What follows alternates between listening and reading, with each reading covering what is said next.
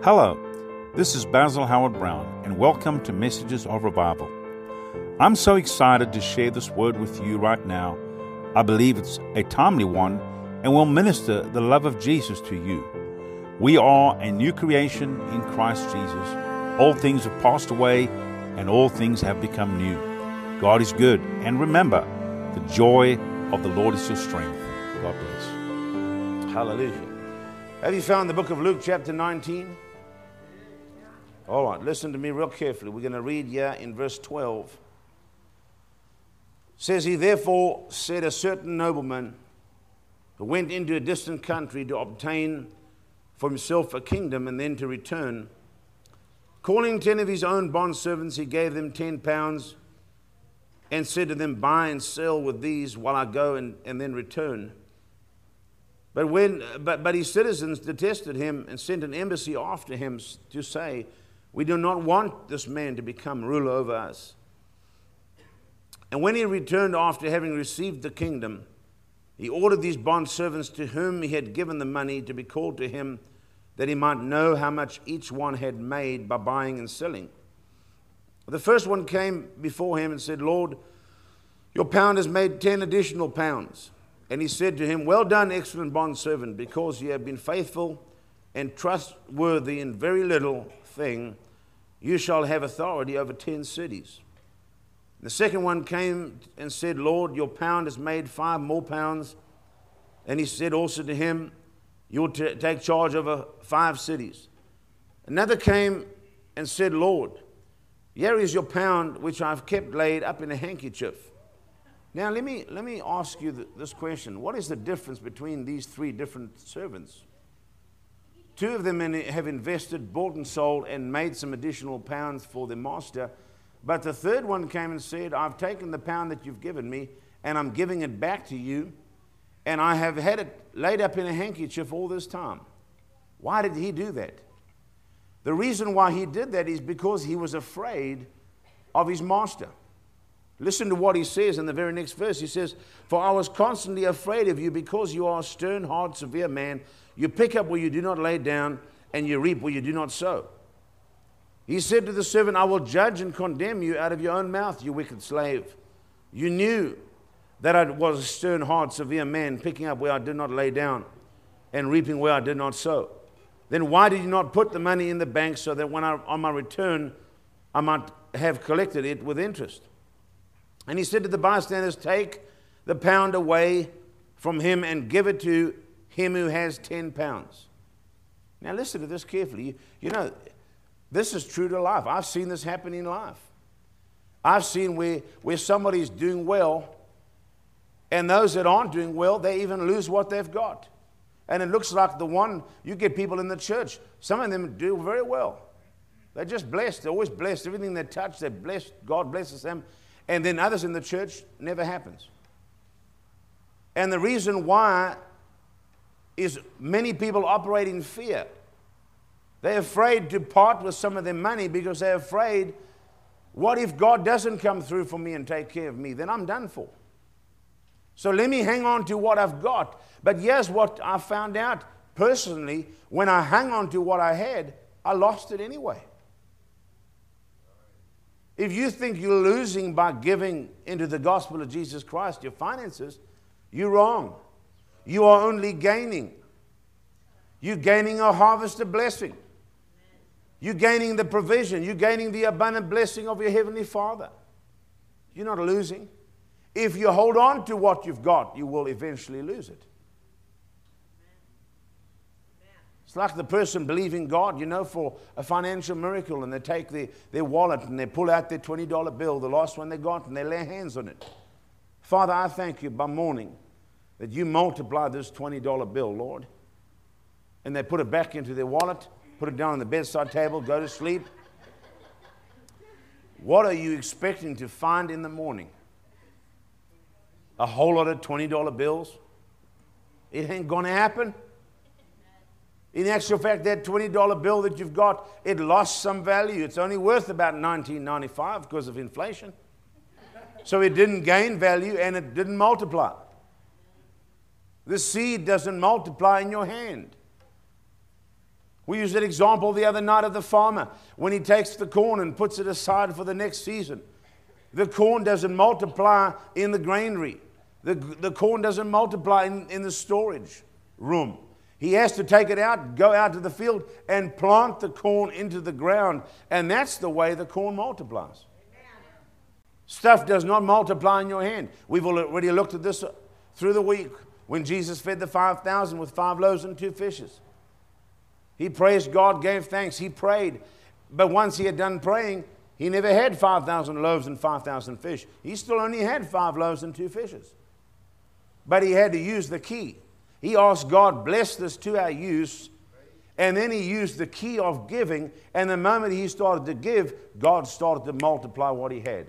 He fed the 5,000 and there was still leftovers.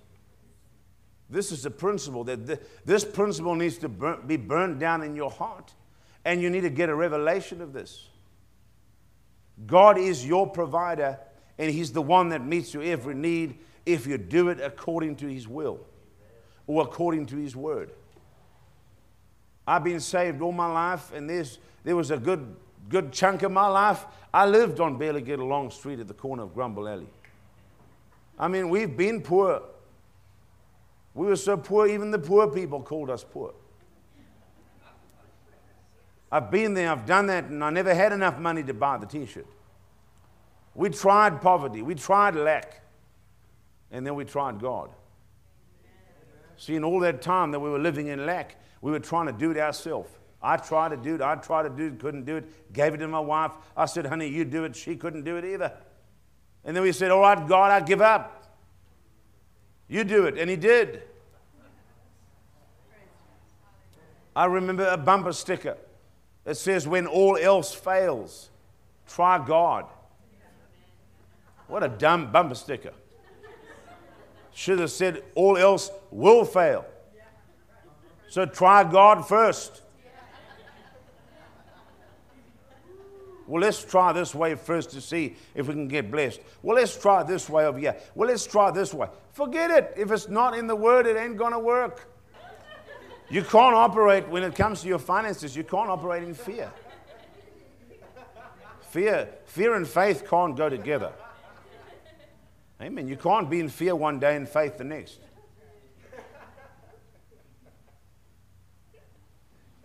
Fear, I heard one preacher say this, fear is the dark room where the devil develops his negatives.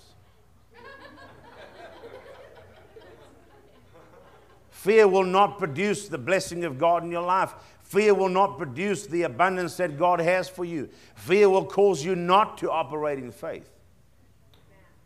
Either you're going to believe God and have faith in his word and what he said, or you're going to operate in faith, in fear. That's it. It's either faith or fear. You've got to make the choice. I choose faith. I choose the word, which is real. I choose the word, which is real. Amen. Now turn over with me to Acts chapter 10. The thing that'll turn your situation around is faith. Here's the bottom line. Whether this word has worked for you in the past or not, still God's word. And it'll still work. Amen. I've had people say, well, I've tried that prosperity thing. You know, I gave once last year, never worked for me. Yeah. You gave once last year. It's a way of life. I don't know if I should ask this question, but how many of you pray every day? Now be careful before you raise your hand, because if you don't, I don't want lightning to come down and strike you while I'm in the building. How many of you pray every day? You know what? You need to pray every day. In actual fact, you have to pray every day. Prayer is a lifestyle. It's a lifestyle. Prayer is a lifestyle. How many of you serve God every day? How many of you have to take a day off sometime and just say, hey, I'm going to serve the devil today and go snort some cocaine or something? Anybody? Go smoke some weed or something? Anybody? No. No, you don't take a day off serving God. You serve him all the time. Why? Because this is your lifestyle. We chose to be a Christian, and we chose to serve God every day of our life. So prayer is a lifestyle. Do you know that so is giving? Hello? So is giving. How many of you would like to be blessed every day?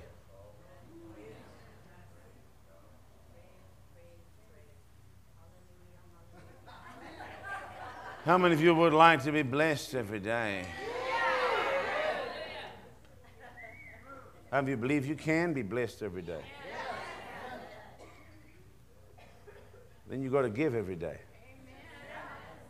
Amen. Make it a way of life. Pray. Say, God, send somebody across my path that I can bless. He will. He will. He'll send somebody across your path that you can bless. Amen. Look at verse 1 of chapter 10. It says, now living in Caesarea, there was a man whose name was Cornelius, a centurion or captain of what is known as the Italian regiment, a devout man who feared God and treated him with reverential obedience, as did all his household, and he gave much alms to the people and prayed continually. Now listen to this. This man feared God. It's the fear that we have for our Heavenly Father is not the fear that the devil gives us. It's a reverential fear. Because I reverentially fear my Heavenly Father, it does not cause me to stop operating in faith. In actual fact, it causes me to operate in faith. Because I fear my God. That servant feared his master, but with a different fear that caused him to stop or held him back from doing what he should be doing. The fear that we have for God is a different fear. It's a reverential fear. I want to be a God pleaser, not a man pleaser. I've tried to please man in the past and couldn't do it. You can only please man some of the time, but you can please God all of the time. Can you say amen? So we're not here to please man. Didn't come to Alaska to tickle your ears, make you feel comfortable, keep you in your comfort zone. We didn't even come here to rock the boat this week. We came to turn the boat upside down. Because when we turn the boat upside down, you're going to have to walk on the water.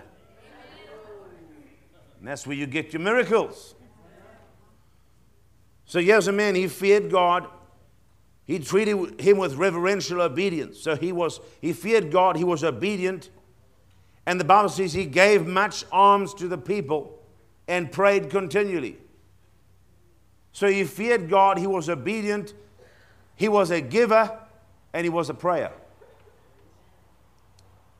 Sounds like somebody you want to hang around. Sounds like he could be free to me. Verse 3 says, at about the 9th hour of the day, he saw clearly in a vision an angel of God entering and saying to him, Cornelius.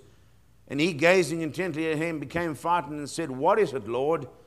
Now listen to this. The angel of the Lord was sent to Cornelius to give him an instruction or give him a job of work to do. And this is what the angel of the Lord said to him. Your prayers and your generous gifts to the poor have come up as a sacrifice to God and have been remembered by him. Ooh. You think Jesus was the only one that sat down opposite the treasury and watched what the people put in and it was only a one-time thing? God knows what you're doing all the time.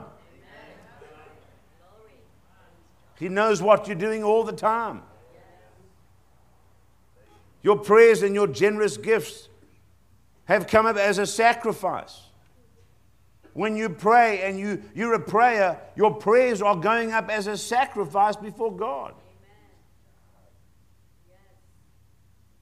We talk about honoring the Lord with our finances. Every time you give and sow, your giving of your finances is going up as a sacrifice before God. The Bible says that God has remembered. God remembered Cornelius as a prayer and as a giver. He remembered him. I want God to remember me as a prayer. I want God to remember me as a giver. I want to be found faithful in the little.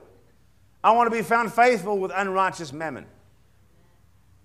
Because when you're faithful with unrighteous mammon, God will give you the true riches, which is far more important than the unrighteous mammon. Unrighteous mammon comes and goes, but the favor of God and the anointing of God and the blessing of God and the glory of God is there to stay. I tell people, if you want to get set free, get a little closer to God. If you want the blessing of God upon your life, get a little closer to Him. If you want to see God come through with your finances, get a little closer to Him. Begin to do what the Word of God says. As you draw close to God and make the adjustments that you have to make, God will draw close to you and bless you. Amen. The Lord is my shepherd, I shall not want. If you're wanting, maybe the Lord's not your shepherd. You need to make the Lord your shepherd. You need to let Him lead you. You need to let Him guide you. Amen. If you don't know Jesus and need to rededicate your life right now, pray this prayer with me. Father, I come to you in Jesus' name. I confess right now that Jesus, you are my Lord and my Savior. Come into my heart, take out the hardened heart, and give me a heart of flesh. Change me, Lord. Let me never be the same again. I repent and turn from my ways. I make you Lord of my life right now. Use me, Lord, in these days we are in. I'm ready for your coming and always will be. I love you, Jesus. Thank you, Lord, for saving my soul and setting me free. Amen. Now, if you prayed this prayer, I would love to hear from you. So please email me at revivalpodcasthb@gmail.com. God bless you. Thank you for listening to Messages of Revival podcast. For more, subscribe to Messages of Revival podcast on Anchor, Google Podcast, and iTunes, and share this podcast with somebody that needs to be uplifted and blessed. God bless you.